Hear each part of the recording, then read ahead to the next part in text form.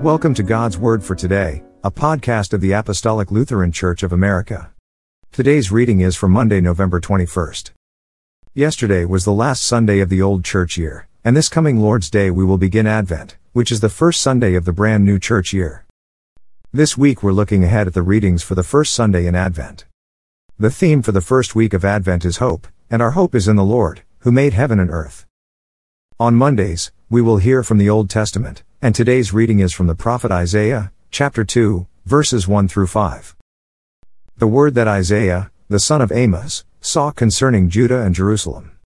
And it shall come to pass in the last days, that the mountain of the Lord's house shall be established in the top of the mountains, and shall be exalted above the hills, and all nations shall flow unto it. And many people shall go and say, Come ye, and let us go up to the mountain of the Lord, to the house of the God of Jacob. And he will teach us of his ways, and we will walk in his paths. For out of Zion shall go forth the law, and the word of the Lord from Jerusalem. And he shall judge among the nations, and shall rebuke many people. And they shall beat their swords into plowshares, and their spears into pruning hooks.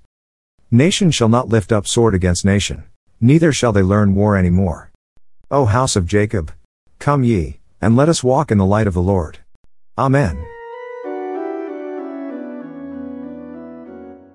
Let us pray. O God, the Creator and Preserver of all mankind, we humbly beseech you for all sorts and conditions of men, that you would be pleased to make your ways known unto them, your saving health unto all nations.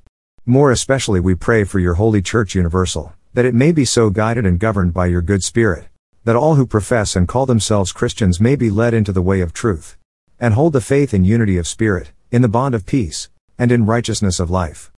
Finally, we commend to your fatherly goodness all those who are in any ways afflicted or distressed, in mind, body, or estate, especially those for whom our prayers are desired, that it may please you to comfort and relieve them according to their several necessities, giving them patience under their sufferings, and a happy issue out of all their afflictions. And this we beg for Jesus Christ's sake. Amen.